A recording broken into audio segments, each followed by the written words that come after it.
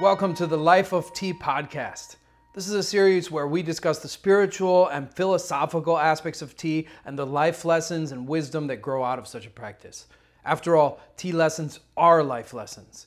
If you'd like to support our cause and keep these podcasts going, then visit globalteahut.org and sign up for our monthly ad-free magazine that covers all aspects of tea, from growing, processing, and serving to the history, lore, ethnography, and even the spiritual aspects of the leaf. Every issue also comes with a tin of sustainably produced tea.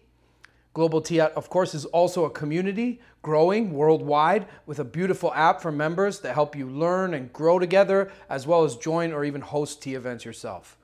This podcast is devoted to Cha Dao as a way of life. If you're interested in the more linear aspects of tea, like the different genres, processing methods, science, or brewing methods and brewing tips, then check out our magazine, or perhaps our YouTube channel, which is also called Global Tea Hut. There we have tons of videos, including a new brewing tea series where we do cover all the practical aspects of brewing tea. Of course, you can also come visit our free tea center here in Miaoli, Taiwan, Tea Sage Hut, where we offer 2 10-day courses every month. Basically, this podcast isn't going to focus so much on the linear aspects of tea, the information about its processing, history, or brewing tips. It's going to focus instead on the life wisdom that comes from such a practice.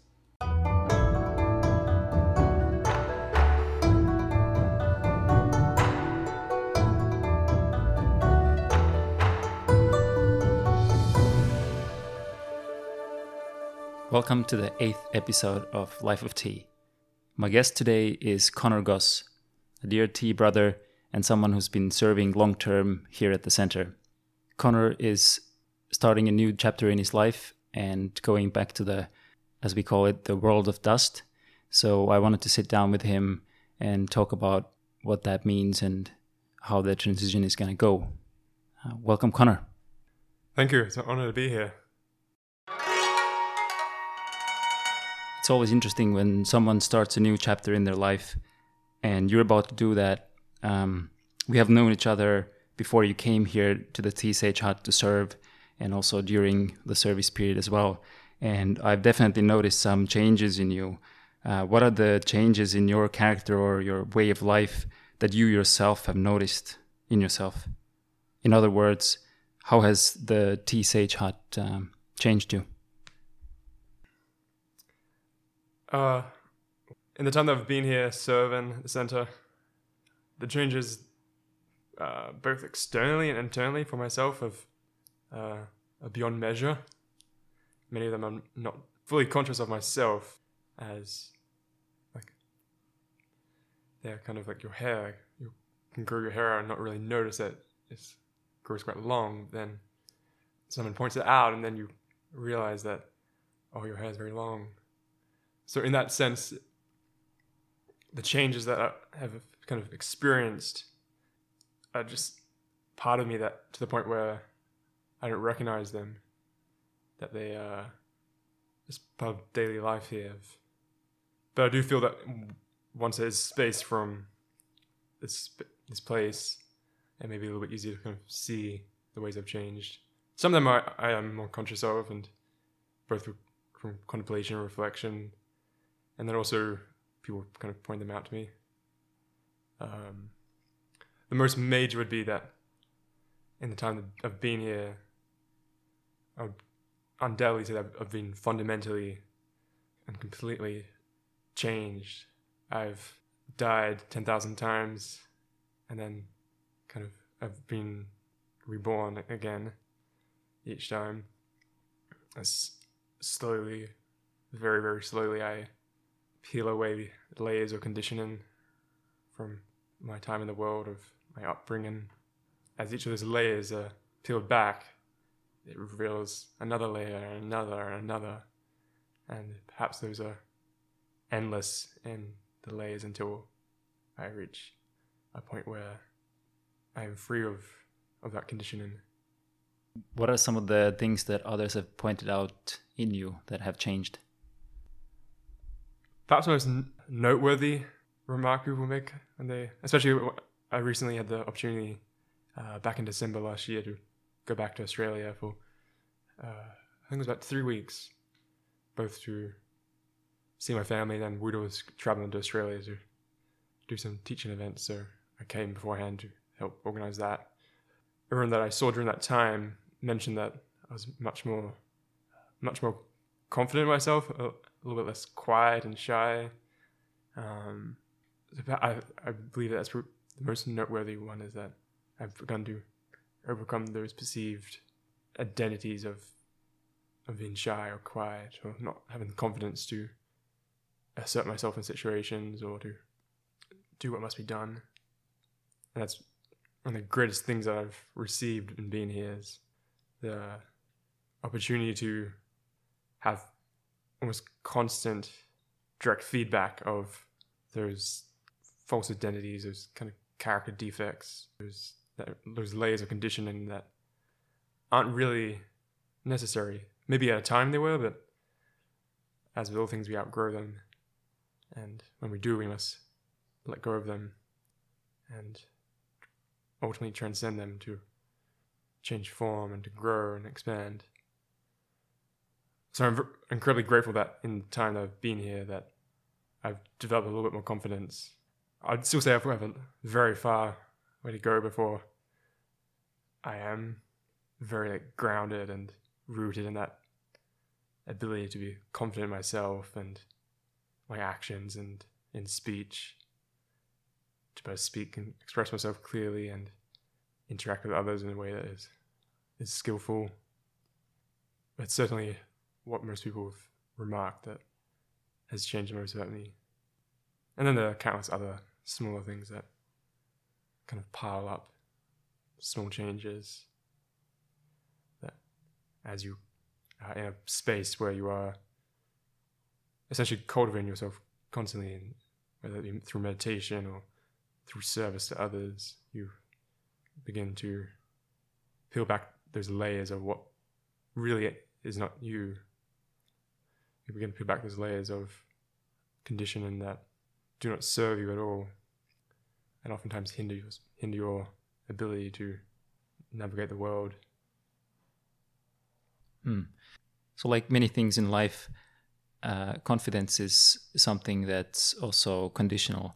We're all confident in different areas of life, and I remember when I first met you, I felt that you were definitely comfortable and confident in serving tea. But now I've noticed those changes, in that the confidence has spilled to other areas of life as well. What do you think? Where has that change come from? Has teaching classes perhaps helped you, or what are the more specific activities here during your time of service here at the hut helped you become more confident? I'd definitely say that the opportunity to teach classes here was, when I first received that great honor, I was immediately terrified that I'd have to kind of facilitate and speak about things that I do know, but in front of others in a way that's hopefully instilling some knowledge for them. It was incredibly terrifying at the time. It's not something I would willingly place myself in that position. I struggled quite a bit for the first 2 or 3 classes and find a way of teaching that is in alignment with my own self, and then in a way that does impart knowledge upon others. And those classes really required me to be very confident in myself and what I was speaking about, not to kind of create any space or interpretation for uncertainty. And there was always the constant direct feedback of times when the language I may have used or how I may have spoken about a particular thing there may have been space there for interpretation or misunderstanding, which came from a lack of confidence in teaching and communicating in front of a group of other human beings. But quite quickly, there came less of a difficulty, and as times went by, I've found incredible joy in teaching these classes, and opportunity each time to work through those layers of conditioning and to develop deeper confidence, which, as you said, slowly spills from the tea space and into other areas of your life. I've definitely experienced that as it's begun to penetrate deeper and deeper as I've had the opportunity to both teach more and also step into roles of more responsibility as well, which require one to be confident and disciplined and take responsibility for one's actions. So the schedule here at the hut is quite different to the outside world. I'd say it's quite demanding, especially during the courses, and we are in service to others. There's not much time for yourself just to sit and idle, and also the schedule, I feel, can be a strength. Something, it's like a structure you can lean on that can help you, and from hour to hour you pretty much know what you'll be doing each day. Now you're going back to, let's say, the floating world, Ukiyo, the normal world for most listeners, and it's going to be different for you. Do you think that it's realistic or even possible to continue this kind of lifestyle back home? I do feel that the structure here and the schedule, especially during the 10-day courses, is possible to be brought back into the world. Perhaps not to the degree that is here, because obviously there'll be other commitments and responsibilities that I must honor. But most certainly there'll be a structure. There'll be daily meditation, morning and evening. And then as much as possible, creating that space to cultivate oneself and to serve others. I do foresee there being challenges with creating that space when I go back out into the world, because it will obviously far less control over the space. There's always unknowns that arise. But I do certainly feel that's possible to bring the essence of the structure and schedule here back out into the world, as I've been in it for more than a year now, and I don't think, or can't fathom what it'd be like otherwise, to not have that daily rhythm, the daily structure of meditation and service. I will always, as much as possible, strive to carry that forward, and it'd be interesting to see the times I do fall down and to see what resistance is experienced once I'm back in the world, and the changes I must make to be more flexible and open to a space where there isn't naturally a schedule or structure. As I know, before coming here, I had some sort of structure and schedule, but it certainly was less than what I've experienced in the last year or so. I certainly meditated, perhaps not with the discipline and focus that the schedule here and this space creates for one. I am committed to carrying that forward, to bring that into each day and use that as the foundation for the rest of my time in the world, to use that as a place where I orient myself from. And I must say that while I'm living here for the last year or so, that I've come to deeply enjoy that lack of space for one's own personal time or selfish desires. It's been a wonderful practice. So I'm both slightly terrified and excited for the fact that there will be greater space when I go back into the world. Space for unknown things to arise. Then also there will be that space that possibly that will slip back into old behavior and old patterns. It can be easy to, once you're back in a familiar environment, to slip back, or even regress further than you were before. It's my strongest commitment that once there is that space, that I utilize it in a skillful way, that I don't unconsciously or consciously give myself permission to return to old ways, to old patterns, old behavior, but to utilize that space for my own growth, to deepen my practice, to water and fertilize the young but fragile saplings that I bring back with me, seeds that have grown over the last year or so, for they are still young and still very vulnerable to the wayless world. So beyond meditation, how are you planning to implement your training that you've received here at the hut in the world and not let the outside world dictate your way of life? Do you have any thoughts on practical things that you'll change in your everyday life? This is actually what I've been contemplating the last week or so, as I have begin to make preparations to depart very soon. And there's yet to be a sense of certainty or clarity. I've had to kind of let go of that search for clarity and surrender into the unknown of what is to come. But there are some practical things that will certainly change. First and foremost, create a space both for meditation and then for tea, so that no matter what time of day it is, there's always those reminders that I should be practicing, and then to carry forward that orientation into my work and into how I navigate each day. But most importantly, I will carry with me a much greater and deeper sense of discipline, and no matter the whims or the ever-changing desires and moments of seduction that the world offers, that I will remain rooted in my training and my practice, and use that as a point of retreat. From that point, I cannot go back further. That there's always that to lean on in times of uncertainty, and when the world will undoubtedly offer experiences and situations that challenge me tremendously and potentially give rise to me falling down. But thankfully, I have a much stronger meditation practice, and then also daily rituals and prayers that I've cultivated while being here, that I will use as tools, as ways of orientating myself skillfully in the world.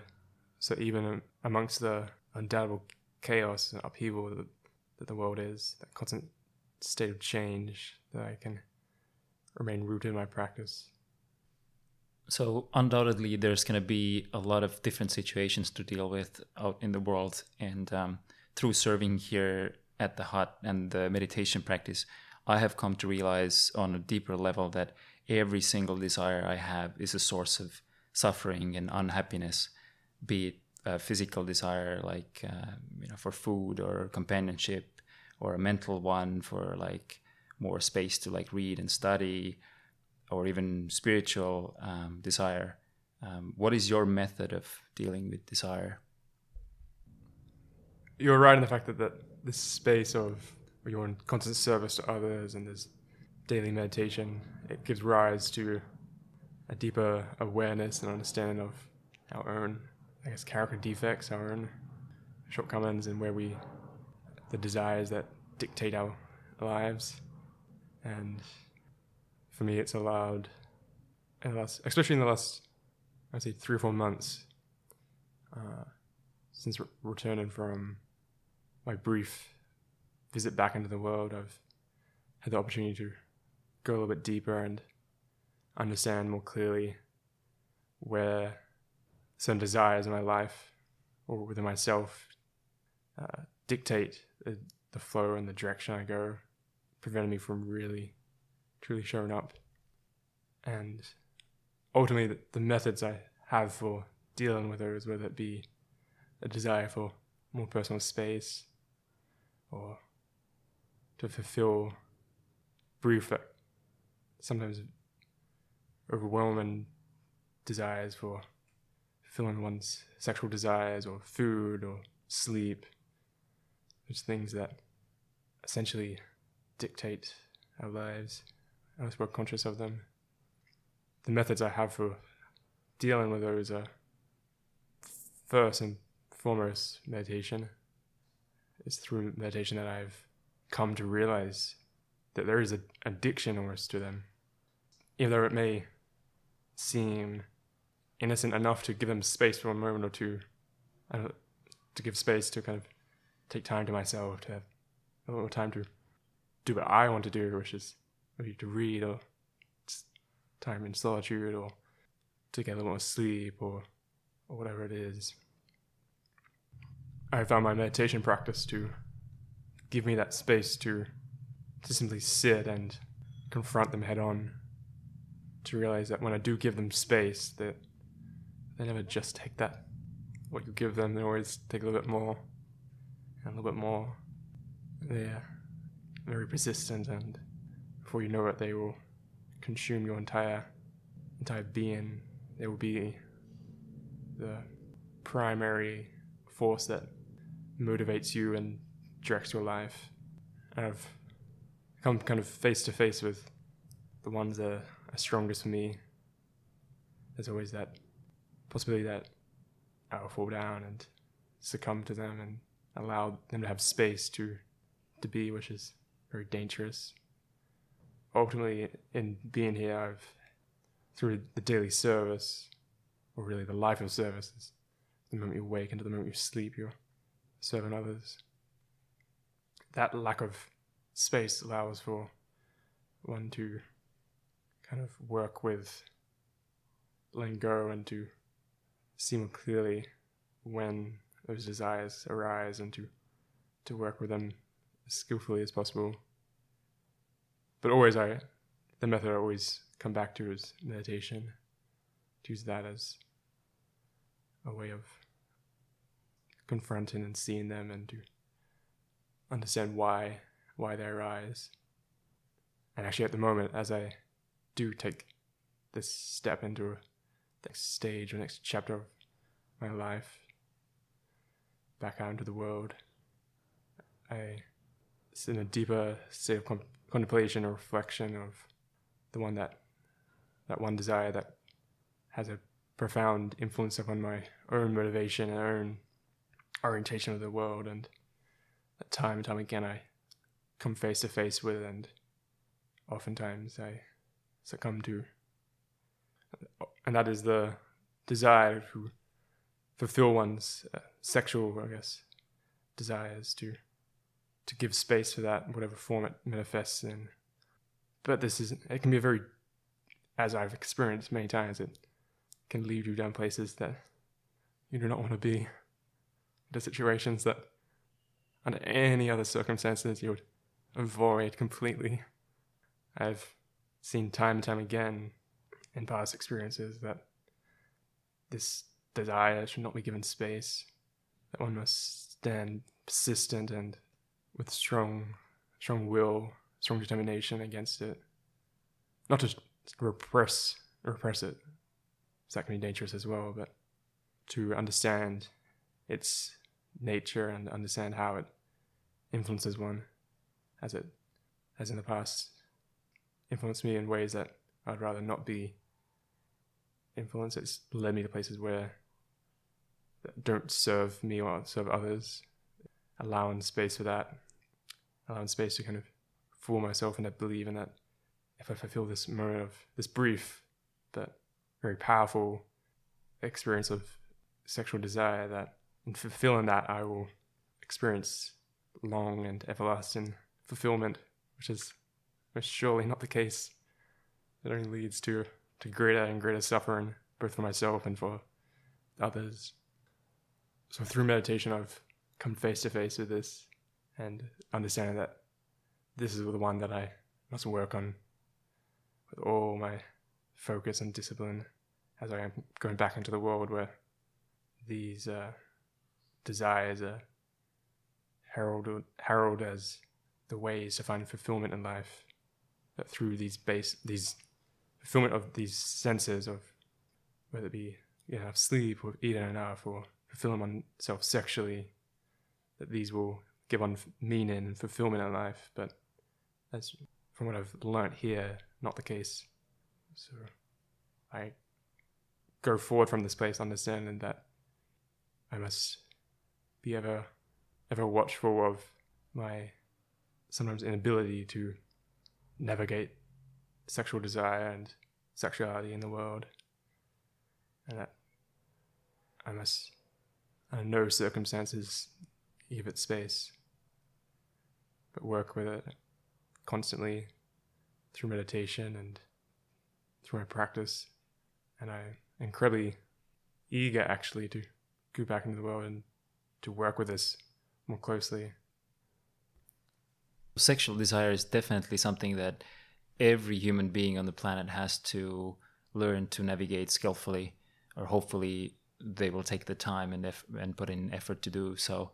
And this could be a whole other podcast. But what I'm really interested in also is, like, so you mentioned that meditation is the primary means of dealing with that. But what does that actually look like? What happens in the meditation? Do you contemplate that, or do you just, let the feelings arise and observe them, or what does your meditation look like when those feelings arise, and how do you work with them? I found that the most powerful and actually simple practice to work with them through meditation is breath. To simply follow the breath, and when those thoughts or desires do arise, to give them space, but don't become attached to them, to follow the breath always. Whether it actually be in seated meditation, which often it's not. Often in that space it's thoughts or realizations of their presence that arises, but those actual desires often don't arise during seated meditation. It's more in day-to-day life. And in those moments, I, as much as possible, try to return to the breath, no matter what it is I'm doing, whether I'm out in the city or wherever I may be. I'll try and follow the breath, use that as a way of not becoming attached to those desires. Thank you for that explanation, or that answer. So last time I sat down with Wu De and we talked about the 8 balls of this tradition, and I'm also interested in which one of the 8 balls resonates the loudest with you. Oh, there's absolutely no question that is the ball of physical well-being, of diet and movement, that I must work with the most. It's the one that is always there, always requiring more focus, more awareness on, because that is very, very easy for me to let this bowl kind of slip and to focus more on the others, as I have a terrible, perhaps more accurately, non-existent physical movement practice, which I have no excuse for. If I create space for it, it will come, but I haven't created space for it. It is the one that I've seen and live in here that affects me the greatest, and not exercising enough or exercising at all, and how that influences my meditation practice and how I brew tea and how I go about each day. And I do know with absolute certainty that when I do create space for physical movement and exercise, that these are incredibly beneficial and rewarding for me, whether it be walking or hiking, no matter what it may be. It allows me to be more embodied in my body, not to drift off into the celestial realms or into the mind, or off away from this vessel that I am, that I inhabit. That allows me to understand that I must be embodied. I must have a physical movement practice, and that I have no excuses for its non-existence. Is that something you plan on devoting some time to when you leave the hut as well? Absolutely. I will be creating space daily for exercise, half an hour to an hour. And also I plan to undertake a few longer hikes, 7 to 10 days, to really work through why I find it so difficult to have a practice of physical movement and exercise. Hopefully work more closely with it to cultivate that practice, so that I have what is necessary for a healthy, meaningful life. So while we must meditate daily, we must also move our bodies, and the two work beautifully together in aid in the other. Yes, we must all get bigger muscles. I agree. So this is also one of the bowls that I need to drink from more than the others. But which one do you feel the most confident with? Which one do you think you've drunk the most out of? Well, there's not really one that I've worked with the most, or worked with more than the others. I guess the one that's been most present for me in being here is healer in a community, work and service, as obviously I've lived a daily life of service. So I've had the opportunity to work more closely with that. But each day I work with all of them really, as much as possible. But that one is the most prominent if I had to choose one. And I've seen such tremendous growth and reward in working with it more and more. And as I do leave here, I strongly commit myself to carrying that forward with me, not to let it go, not to treat the life here as something other than my life, as an experience, or there's this and then there's my life back home. This is my life, and it always will be, no matter where I am, as I do not have to be rooted in a physical place to practice a life of service. The life here at the center does obviously gift one very abundantly and very generously a space and a structure and a schedule to practice the life of service. But it simply means that when I return to the world, that I must work extra hard to cultivate a life of service, to use the world, the transient world, as my practice, not to succumb to it, but to use each experience, each moment of challenge and difficulty, each moment of suffering as opportunities to reaffirm myself and to practice more. I feel like working with these 8 bowls and figuring out which one you need to drink out of the most would be very beneficial for all of us. There's a couple of more questions that I would like to ask you. What do you think is the greatest treasure the TSH Hut has to offer to someone who comes to serve long term? To live here, to come here long term, to live and to serve, there are many beautiful experiences, beautiful gifts, treasures that are received while here. But I would say the greatest one is that you're given the space to lose yourself, to let go of all those selfish desires you have, to all that is not you, and to practice cultivating yourself in a way that offers direct experience or direct feedback in each moment. And I've certainly, on many occasions, come to experience that as I let go of who I think I am and surrender to change. But that's certainly what the center and the space offers, the opportunity to, in a sense, to die again and again until all that's left is your higher self. Yes, peeling away those layers is definitely something that Hut allows one to do if one is devoted to service and this lifestyle here. But at least in my experience, it's not always easy.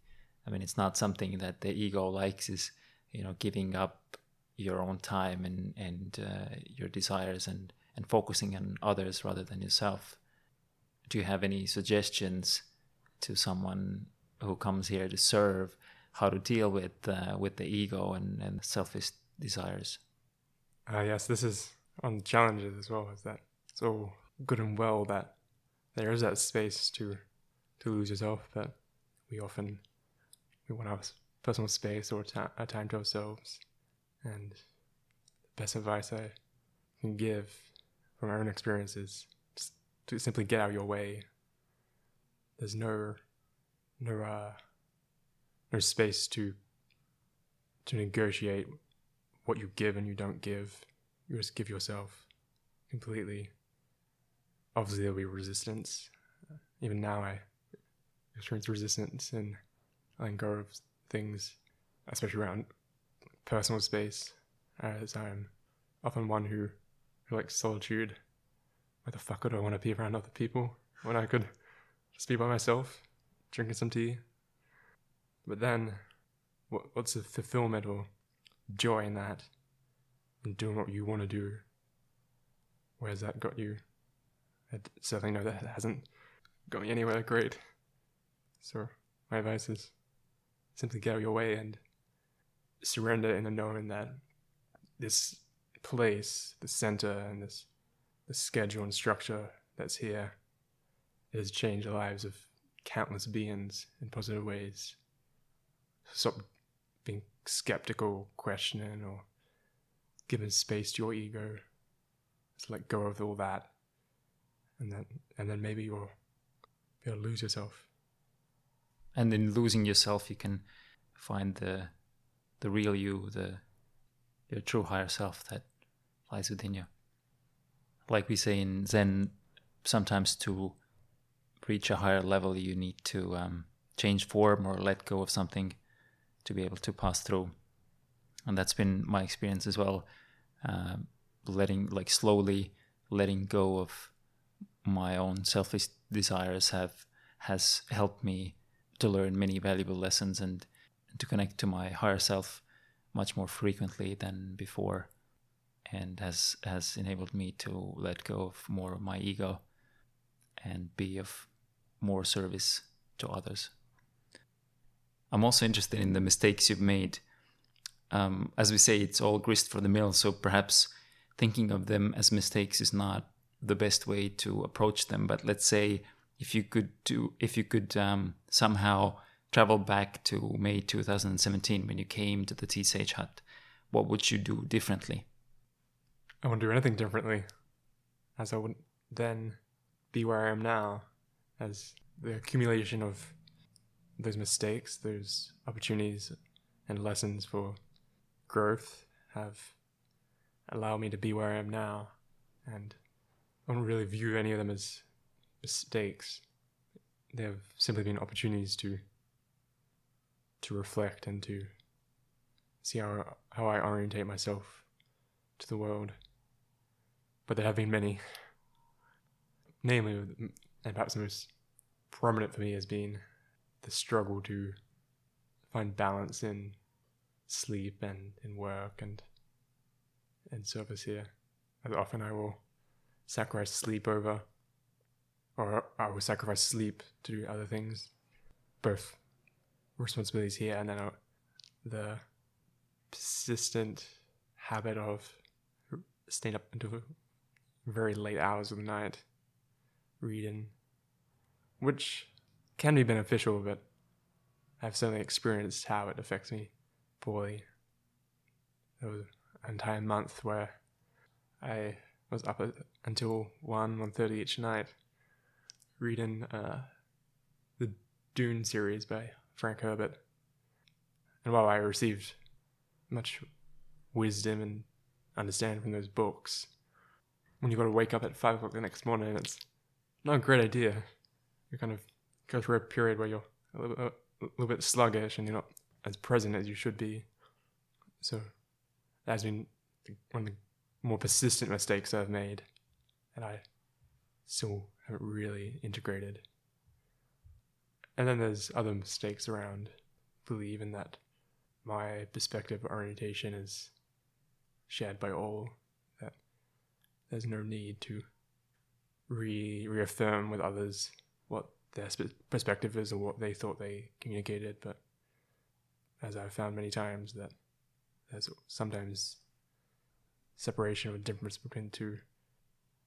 And if I'm in that moment, I had have spent that little bit more energy in communicating and reaffirming what they mean, then it would have led to an ability to both expend less energy in doing what needed to be done, but also allowed for me to show up a little bit more and to navigate more skillfully. But all of these have been opportunities for growth, continual lessons that I receive daily, and I still, even in this moment, unpack and digest. Seems like you have also learned from those so-called mistakes, and that particularly that reading late into the night has been sometimes my mistake, or something that I deal with as well, and that also connects to the whole physical well-being, diet and movement. But I'm glad that we're both aware of those things and working with those things. That's the first step, is realizing that some work needs to be done in that area. Well, thank you very much for sitting down with me today, Connor, and thank you for being such an awesome tea brother. It's been great serving beside you, and I've always felt that if I have some questions or some advice, I've been able to come to you and ask for it, and received a lot of good advice from you. I wish you the best of luck in your journey out in the floating world of Ukya, and we will await for your return to the TSH hut in the future. Thank you, Connor. Thank you very much. The honor is certainly all mine, and it has been an honor to speak with you, and an honor to serve alongside you. And I look forward to many such moments in the future. Thank you. Thank you so much for listening to this episode of Life of Tea. I hope you've enjoyed a few bowls of really nice tea while doing so. Join us again next time when Wude and myself will be discussing living tea.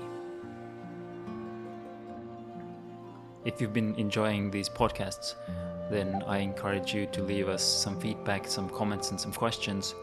And if you would like to support us or get some more info on the things that we're doing, then go to globalteahut.org and sign up for the monthly magazine that we publish if you haven't already done so. Global Tea Hut is an ad-free monthly magazine that comes with beautiful, sustainably produced tea every month and covers all aspects of tea, from processing, brewing methods, history, lore, the spiritual and the community aspect of tea as well.